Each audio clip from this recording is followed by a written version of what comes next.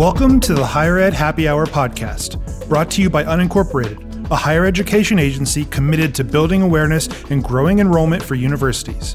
This podcast provides deans, senior admin, and faculty with the tools, resources, and information they need to grow student interest, design branded content, and launch new programs and courses.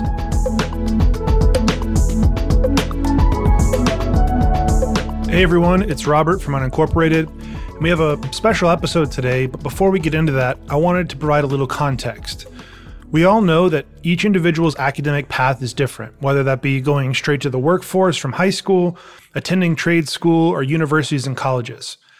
Regardless of one's personal educational journey, individuals may feel inadequately prepared for their job on day one. So, how does someone successfully transition into the workforce and avoid the inevitable deer in the headlights look walking into a job on their first day?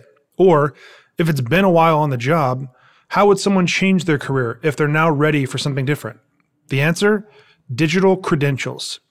For today's show, we have Ian, the CEO and founder of Unincorporated, sitting down with the chief success strategist at Credly to discuss digital credentials and how they can enhance a student's learning experience as well as your university's curriculum and reputation. Welcome to the show. I am delighted to sit down with Susan Manning, who is the Chief Success Strategist at Credly, here to discuss how digital credentials can help prepare individuals for their job day one and leverage their talents, whether that's after high school or college. Susan, welcome to the show. Thank you. I'm glad to be here. Excellent. So I guess for those listeners who aren't familiar with Credly, why don't we just start there? What is Credly? I'm actually going to start with what Credly's mission is, because I think that's important to understand. We were founded on helping people connect their verified abilities to opportunities. And that could be a learning opportunity or a professional opportunity. So ultimately, our mission is to bring equity and access to everyone in the workforce. We're a platform that allows for individuals to access their digital credentials and use them in a meaningful way, and also to make those visible to employers who can then verify those credentials. So it's a roundabout existence, and we are the platform that makes all of that happen.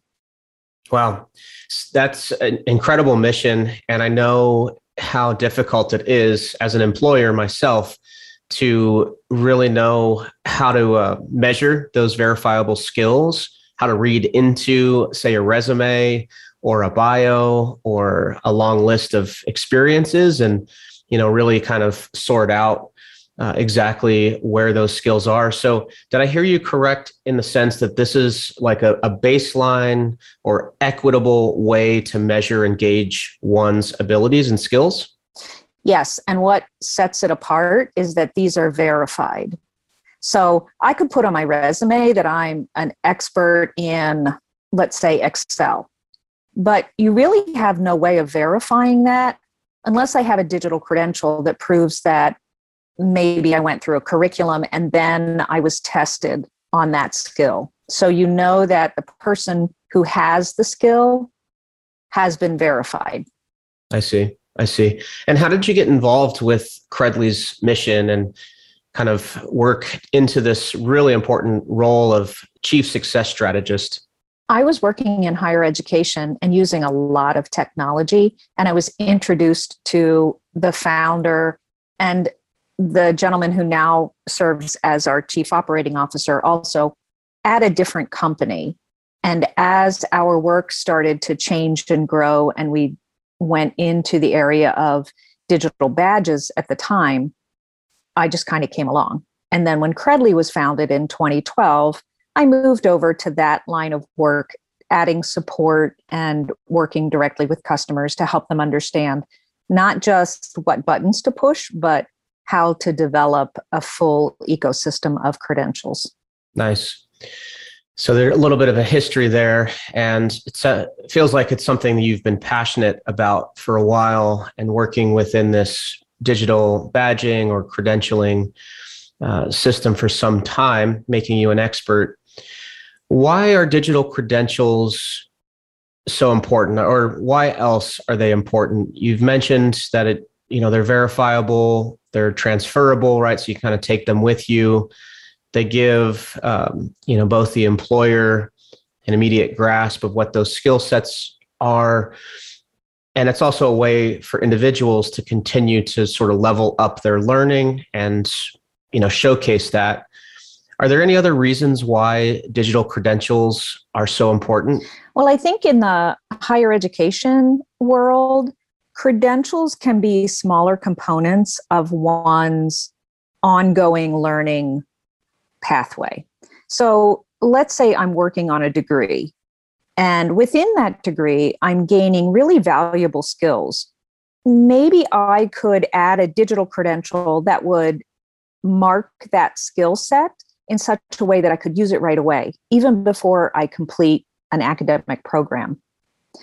For example, maybe I'm interested in visual design, and as part of my coursework, I'm learning Adobe products. What if I were also offered the opportunity to test and become a certified Illustrator person? And then I have that very discrete credential, but it is verified. And I can continue my academic journey while I'm putting that credential to work, maybe looking for employment or using it in some way to level up on my job. So I think that within the world of education, digital credentials can be a small piece that is very worthwhile to the learner. Yeah, that's true. I've actually, so you probably don't know this, but I'm a faculty member at Cal State LA, and I do teach design and business practices for creative professionals.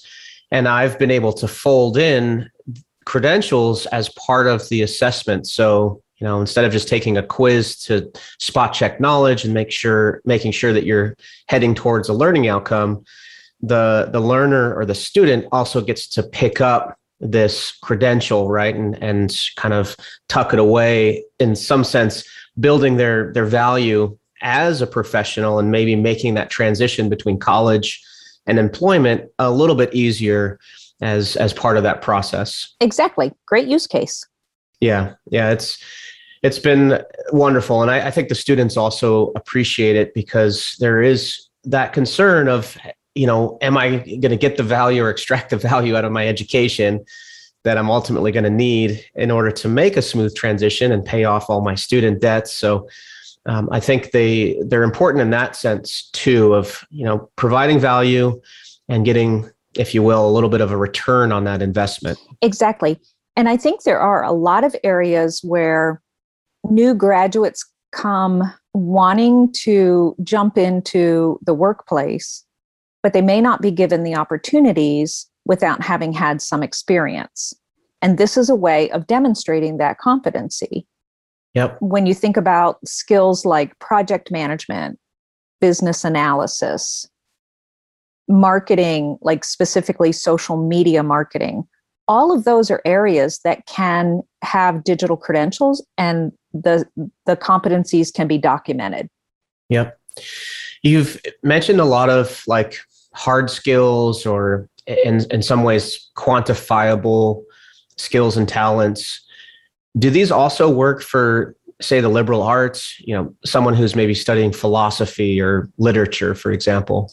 There are definitely skills such as critical thinking, communication skills, emotional intelligence, those that, again, can be observed over time, that higher education can also acknowledge. And not just higher education. I think this can be done in a variety of settings where you can observe, as long as you are running a valid assessment in the observation of those skills, you can still put that into a digital credential and represent that person's abilities. I see. And is it up to the, let's say, the training partner or the school, the college, the employer, is it up to them to kind of design the credential with their rubric, or is it something that they kind of pull from a catalog? What are the nuts and bolts of how this may work if someone wanted to implement digital credentialing? If you are the issuer, then yes, you need to put together that experience and the assessment that goes as part of that. But there are tools that could help. Like I'm thinking about NACE standards for higher education that speak to competencies like communication or professionalism or leadership and what that means. So there are published rubrics that an organization could tap into to set the criteria for their own credentials. I see. And then you mentioned verification. I'm immediately thinking of some peer review on that rubric. How does the verification work? If I take a class from you, how do you verify that I have the skills? Well, usually through assessments and tangible learning objects. Right. So you, as the faculty member, are putting your stamp on my ability to do that. When the digital credential is issued, what I meant by verifiable is if I share that credential with a future employer, or if I put it on my resume in such a way that you can click on it, it comes back to our site so that you can see this credential was issued to me on a certain date, and it has not been tampered with.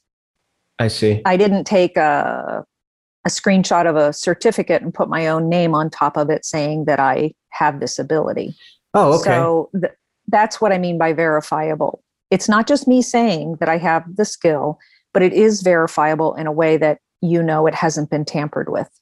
Oh, right. So, yeah, that makes a lot of sense now. So in other words, the issuer, their reputation, their credibility, they're the ones that verify, if you will. Right. They're the ones that kind of give weight or value to that credential. They attest to the fact that the earner has this skill or competency. And then an outsider who's viewing it can verify that indeed that individual earned the credential. I see. I love that. I love that model. So is there like some potential for like misuse or like counterfeiting? Can you easily like replicate these?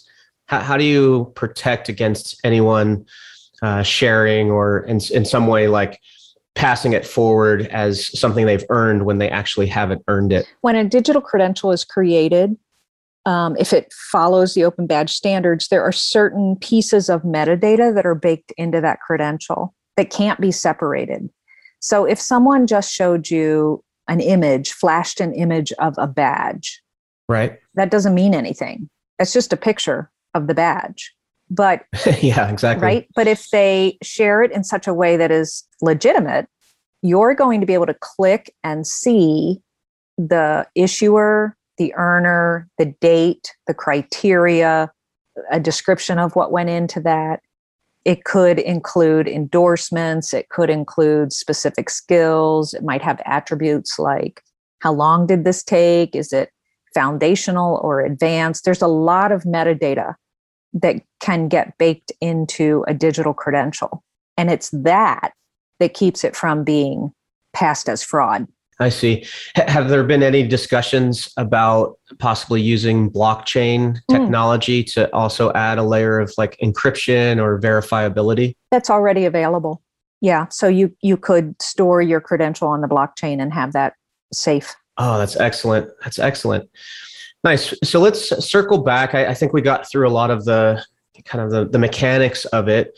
Let's circle back and maybe just up level this a little bit. You mentioned the terms equity and access as part of Credly's mission. Mm-hmm. Is there a group of learners in terms of equity and access or accessibility?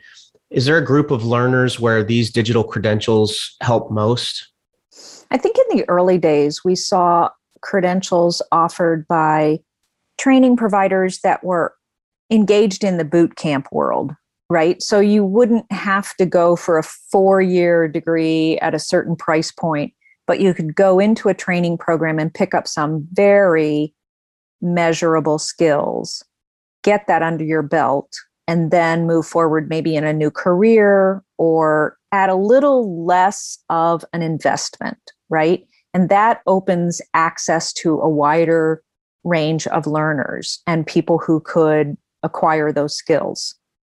That's one of the areas where I see so much potential for digital credentials. And more companies are dropping the degree requirement and saying we want to have people with verified skills, right? Yep. IBM and Google come to mind. Okay. And so this is a way for underrepresented populations to pick up those skills that are going to be career enhancing without a doubt, or open the doors to a whole new career. Mm-hmm. Yeah, career enhancement. I like the sound of that. It has a nice ring to it. Of course, it raises the question, though, are you competing with universities and colleges? Well, I like to think of it as complementing, but I suppose there are some people who will choose not to complete a degree if they could access training that gets them where they want to be. I'm going to tell a personal story, actually. My oldest child was in her third year at a university, and she said, you know what? I don't like this. I don't like what I'm studying. This is not working for me. So given that we were spending a lot of money, she stopped out. She did some research. She found a program that is a certified surgical technologist program. I didn't even know what that was. She stands in the operating room and assists the surgeon. She loves it. Okay. It got her in there. I think it was like 10 months plus an internship. And that was her career trajectory. Now, she may go back and finish that bachelor's degree, but what she wanted at that time was to get to work. And that's what it allowed her to do. Yep. In her case, the credential is not digital. And we laugh about this a lot because she's constantly having to find her card, her membership card, her certification of some sort. Okay. And of course I've said, wouldn't it be nice if? But I think for some learners, that is a better pathway for them. Yeah, makes sense. So it's really about the individual's journey and considering what their goals are in life and measuring that or balancing that with possibly some of the expectations or sacrifices that are made with a 4-year degree. Do you have any feedback or any advice to those people, maybe administrators, who are concerned about digital credentials and how they might devalue a bachelor's or master's degree? I think rather than look at it as devaluing, look at what you can add to enhance your degree completion. Higher education is expensive, right? In terms of not just dollar, but time that learners put into that. What can you be adding to their experience that the learner feels they can take away and apply on the job right away? Yeah, that's great. That's great. And that rolls up to the mission of higher education, right? Is to be a means of ascension for individuals within society. And so if you come at it with that viewpoint of these can complement and enhance your education, then I think, it doesn't even factor the fact that this is devaluing a bachelor's or master's degree at all. Right. Can I add, I'm just going to represent old people for a moment. Okay, I love that. There are folks that get so far into a career. Maybe you've been working 30 years and you're feeling a need to make a change. Is it worth going back for a second master's? Or could you pick up certain certifications that might allow you to do a career shift? And so I think economically, there's another population that we need to consider. I'm especially mindful of women in their 50s who might want to try something different. And a degree might not pay off. Mm-hmm. That's a great example. And I think for all of us who are lifelong learners and will change our careers or want to change our careers at some point down the road, this is a great option. So I love the picture that you painted there for us. And I guess if you were to approach a university, say dean's cabinet, how would you suggest to them that they implement these digital credentials? Would it be, incremental per class? Would it be maybe taking the whole department? What are the best ways to implement these? I somewhat think it depends on what department or what school. There are some areas, let's say you're in charge of computer science. There might be technical skills that you could align your program with existing credentials, again, that students could test for. I see. I gave the example earlier of Adobe, but there are a whole lot of product certifications out there that Tableau, for instance, you might have students in your business school that are learning how to use Tableau. What could you do for them to help them become certified in some way? So you could look at options like that. You could also look at your transferable skills. Are you teaching critical thinking? Or University at Buffalo has wonderful micro-credentials tied to issues like social justice. So where in your coursework might you acknowledge skill sets that aren't popping out of a full degree? Got it. So I guess the other way of reframing that question is, do you see the rollout or the implementation happening at the faculty level, like per class or per course? Or have you seen success, and do you advocate for a university to kind of do this audit and implementation more at the program level or the institutional level? I've seen it done both ways. Always, actually. I think when you do it at the course level, you've got to be very, very clear that that course is going to make a difference in the person's overall competencies. Yep. And at the institutional level, or at the program level, are there challenges? Yeah, the challenge is getting a whole lot of people to come to the table and say, yes, we, we're talking about Right. higher education here, right? Yeah. Yep. So how do we take our students' experiences transcended beyond the business school and the communications department and whatnot, and package it together so that it is a meaningful credential? But that takes a lot of coordination. Yeah, and you need approval or buy-in with many key stakeholders. And as you alluded to, that's not the easiest thing to do in an institute or academy. So your title contains the word success in it. Mm-hmm. Does Credly provide like a success partner or some coach to help with this onboarding or implementation? Yes, absolutely. Depending on the level at which you subscribe to us, you may have someone like me who walks you through this process, and governance is a huge part of it in starting up, tying your credentials to your overall mission. For instance, we start there and then we build to what meaningful metadata are you going to want to include, and what's your assessment strategy, and how are we going to represent this, and what buttons do we push? But we start with the bigger picture. Yes, absolutely. Even those who choose to do more of a self-paced onboarding still get some of that content, because ultimately we want the people who are creating credentials on our platform to do so with quality, because then that just strengthens the entire ecosystem. That's great. Yeah, I know a lot of listeners are going to be intrigued by this and maybe even inspired and motivated to take that next step. And knowing that there's someone there to help guide that process, I think that's going to be really helpful. Put their mind at ease, mm-hmm. so to speak.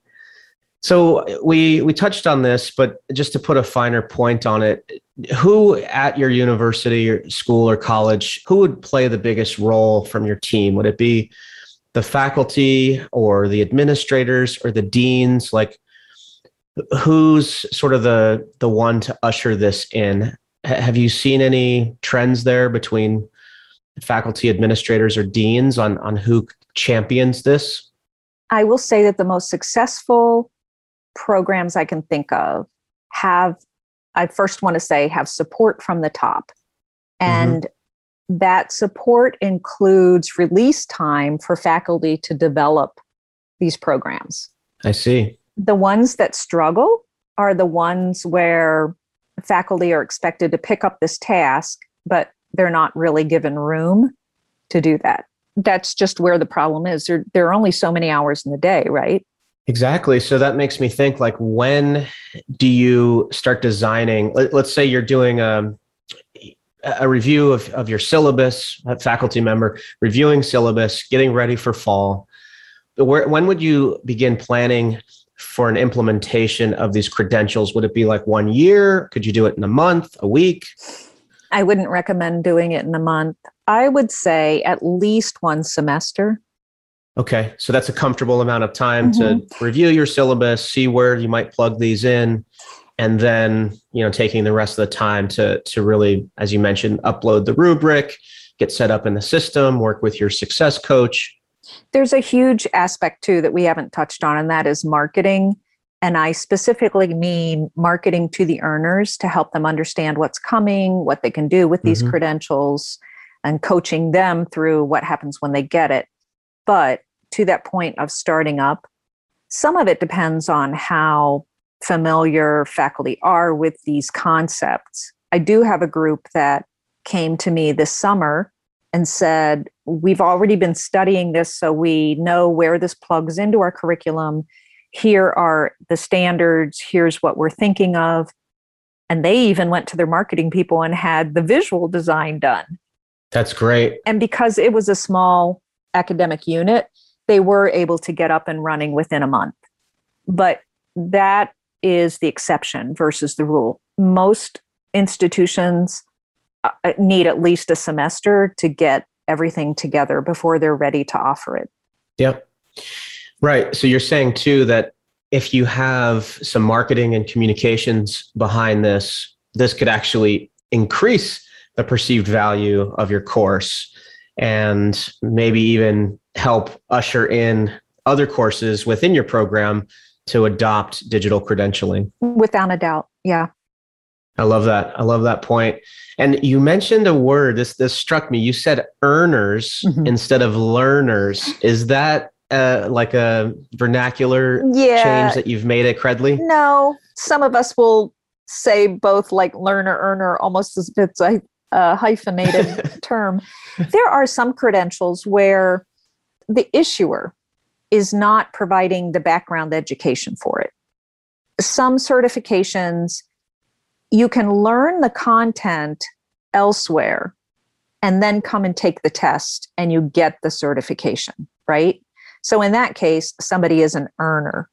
In higher education, it's usually a use case where the person comes to school and they learn through that institution and then they receive the credentials. So then we would call them a learner. So you could be a learner or an earner. Yeah, and you could probably also make a case that you are earning and learning, and you're learning and earning. Yep. So hence the hyphenation. Yeah. That's great. That's great. I'm glad we discussed that. So last question or two here. How would you suggest an agency like Unincorporated, who is dedicated to the mission of higher education, how would you suggest an agency help implement digital credentials for the schools and colleges and universities that they represent?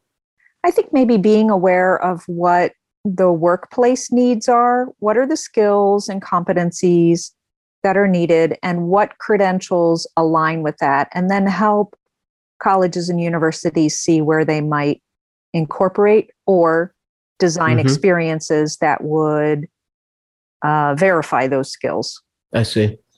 And you mentioned it can be a time-consuming process, or it takes time to do it properly. Is it also expensive? It depends on the product that you use in terms of the digital credentialing company. How many credentials are you giving out? Sure. Are you looking at 500 a year or 5,000, 5 million? I don't know. Yeah, because it's fascinating, and we haven't, admittedly, our agency hasn't been a champion for digital credentialing as part of like the services that we consult on and provide. So, yeah, having a sense of what those entry points are will be helpful for us. Is there anything else you want to leave the listeners with? Well, I think I'm going to double back to the success part, and that there are people in the industry who can help you think through this and create a meaningful credential system that is valued by both the workforce, employers, as well as the people who are earning the credentials and are proud of those.